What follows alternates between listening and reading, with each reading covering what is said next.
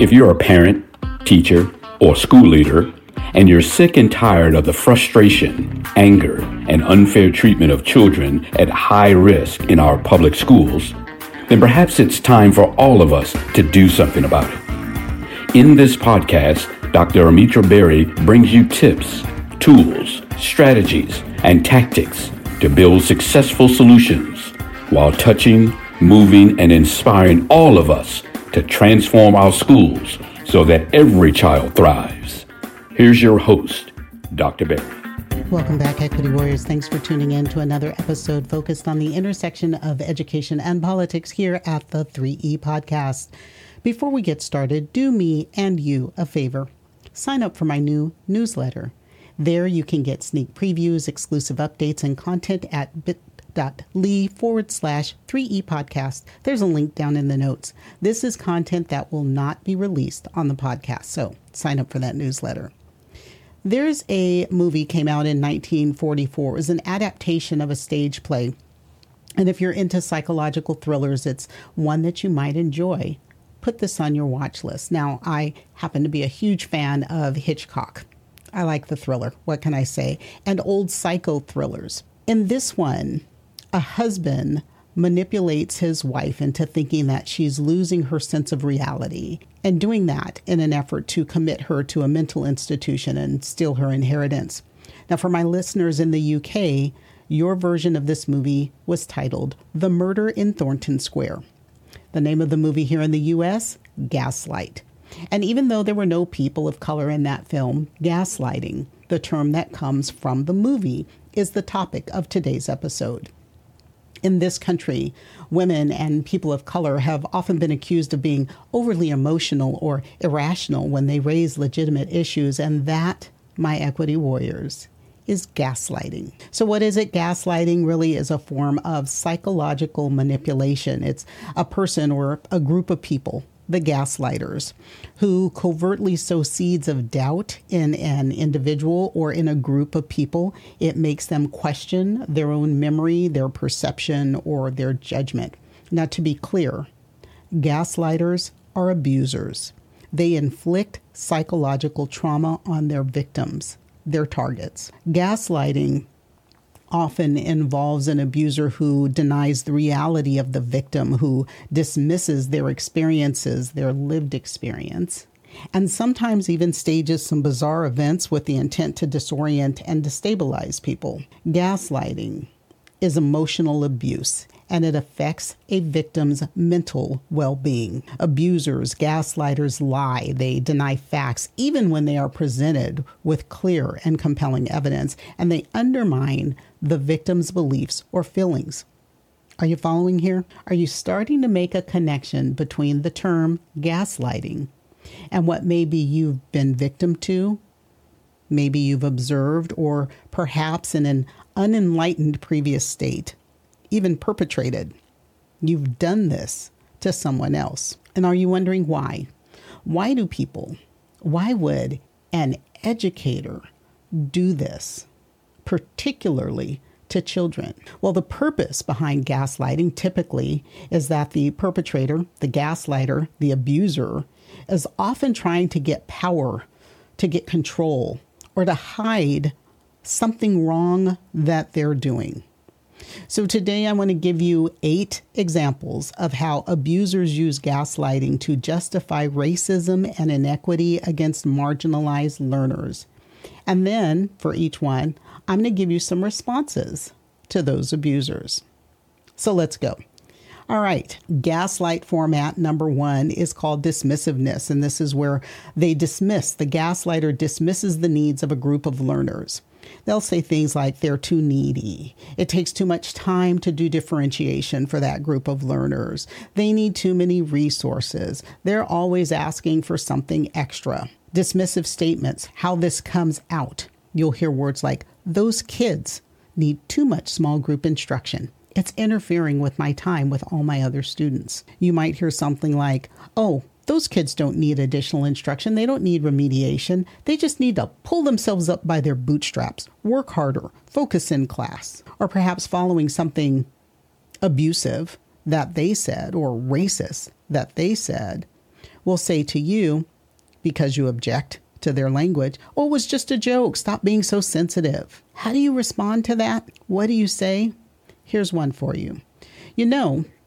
When you attribute a learner's performance to their racial, ethnic, or language background, it can inadvertently perpetuate stereotypes. So let's talk about how we can focus on individual strengths and needs. Now, don't expect them to just open right up and follow your lead, but you need to interrupt it.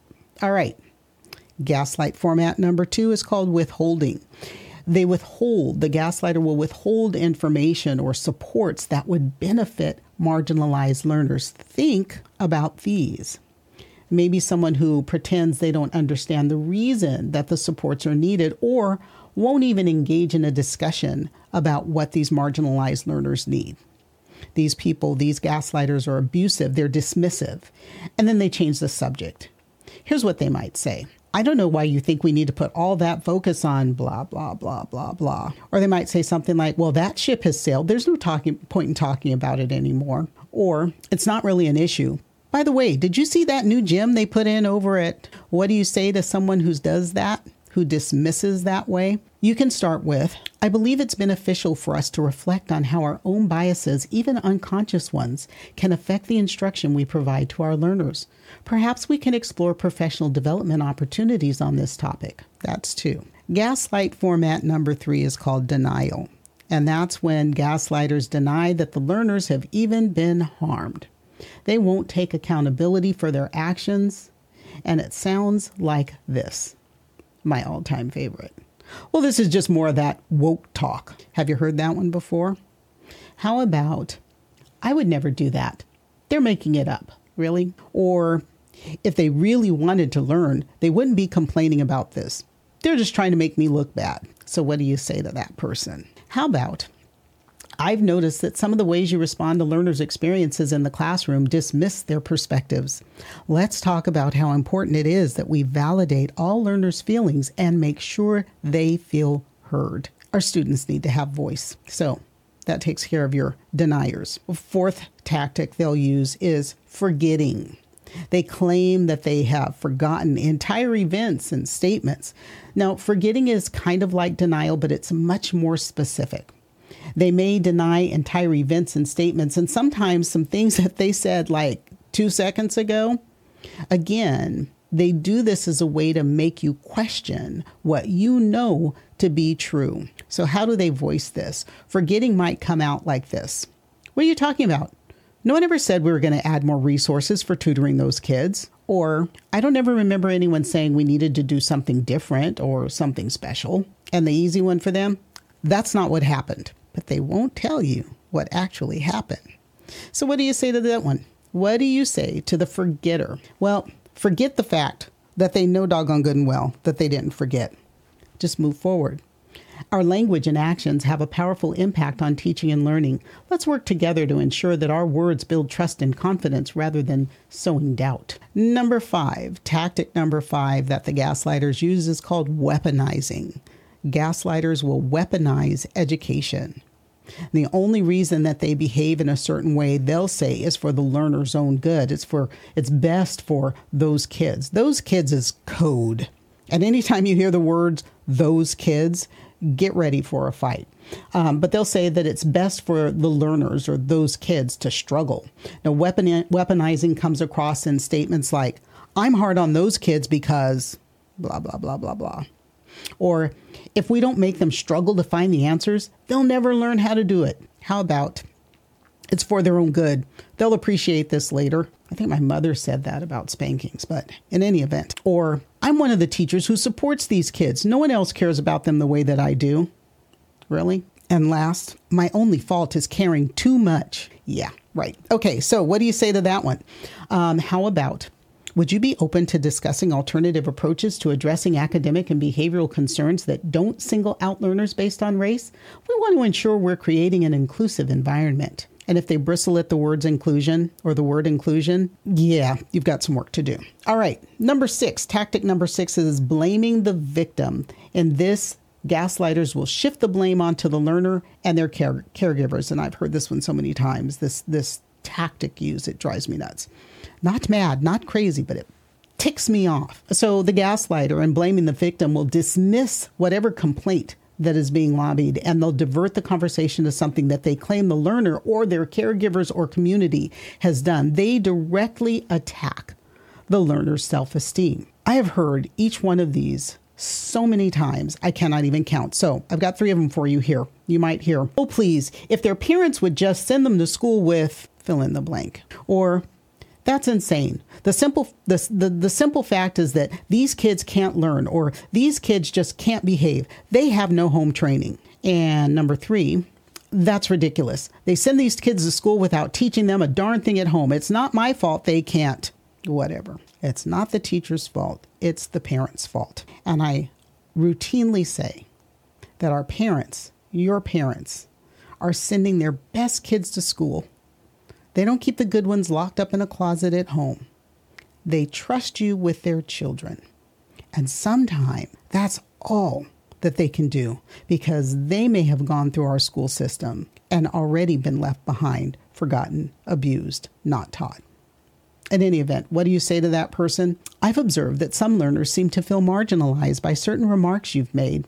It's important for us to foster an equitable classroom where every learner's contribution is valid. And say it with a smile. Number 7 is exploitation, and gaslighters who exploit use the learner's vulnerabilities against them. There is something that the learner may be insecure about, and they use that to create guilt or invalidate the learner's feelings. Exploitative gaslighting examples include, 2 emergent bilingual learners. And this they say to the child. Doesn't anyone at home speak English? Maybe to a child, a learner who lacks confidence in their abilities because perhaps they're the only one who looks like them in the class. A teacher, a teacher, not an educator, a teacher might say, maybe you shouldn't be in the class. Maybe you aren't ready for advanced coursework. Or to learners who come from lower performing schools or communities of low wealth, you might hear someone say to a child, this always happens when we let kids from your neighborhood in the advanced classes. And how do you respond? After you breathe, I'm concerned that we might not be fully recognizing the external factors that can affect a learner's performance. Let's consider how we can support all learners in overcoming any barriers they might face. And then breathe. The last tactic they use is called criticism. And this is where the gaslighters are constantly criticizing the learners, or they disapprove of the learner's actions. Again, here they shift the blame from themselves onto the learner. Criticisms very often are leveled directly to the child, and sometimes in front of an entire classroom. This behavior creates an unhealthy cycle. The learner, this child, then is so focused on seeking approval of the adult instead of advocating for their own equitable achievement opportunity or equitable disciplinary treatment. It's just wrong. So you might hear a few criticisms again stated to a child by an adult. Perhaps this subject is just too difficult for you. Or, you'd do better if your family valued education just a little bit more. One that I personally heard as a child. I didn't expect you to get this far. Oh, wait. I also heard that as an adult. Yeah, postgraduate school. All right. How about you'd do well if you weren't so disruptive? And students from your background often struggle with this concept. Again, attacking a child. So if you hear that, what do you say to that adult? Can we discuss the impact of our words on learners' self-concept? Because really it's crucial that our feedback is encouraging and growth-oriented. We don't want to make learners doubt their abilities or experiences. What do you say? What do you do? First, again, breathe. Calm the temptation to punch them in the face. Trust me, I've been there. And once I almost tried. Thank goodness I had a dear friend sitting next to me to grab my arm and keep my behind in my seat because I was jumping over the table. All right. My head still rings with the words of that person who happened to be a program specialist who asked me why I cared so much. After all, it was direct words. This is a direct quote. Just another generation of toilet scrubbers. Gaslighting. Addressing gaslighting in schools is a sensitive issue. It's a critical issue. So yes, I gave you a few statements to start a dialogue, but you choose your words. your words. But keep in mind that you want to do 4 things. Number 1, you want to highlight the issue, not attack the person, because if you attack the person, they're just going to dig in even deeper. Highlight the issue, don't attack the person. Number 2, suggest a collaborative approach to addressing and correcting those gaslighting behaviors. Don't issue dictates if you're in a position of leadership, because again, that just causes people to dig in deeper. Number 3, approach these conversations with a mindset of growth and education. They have been ill-taught, ill-informed, ill-mannered. They need to learn. So, mindset of growth and education. And number 4, aim for a resolution that centers on the well-being and fair treatment of every child. And again, don't expect people to just accept your suggestions and change. Some, maybe many, won't. That's who they are. That's where they are. If you're in a position of leadership, that tells you that's someone who needs to go. If you are not in a position of leadership and you have leadership you can trust, that you can speak to, that you can challenge, keep a written record of the who, what, when, where, all the details, so that when you move your concern higher up the food chain, you've got your facts in order. For your own sanity, talk to others of your own mindset. There's nothing wrong with seeking external validation. Is it me? Or is this guy a flaming racist? Go ahead and confirm you are not the one who's crazy. They are. They are biased, they are racist, or they are whatever other ist is surfacing in their words and actions.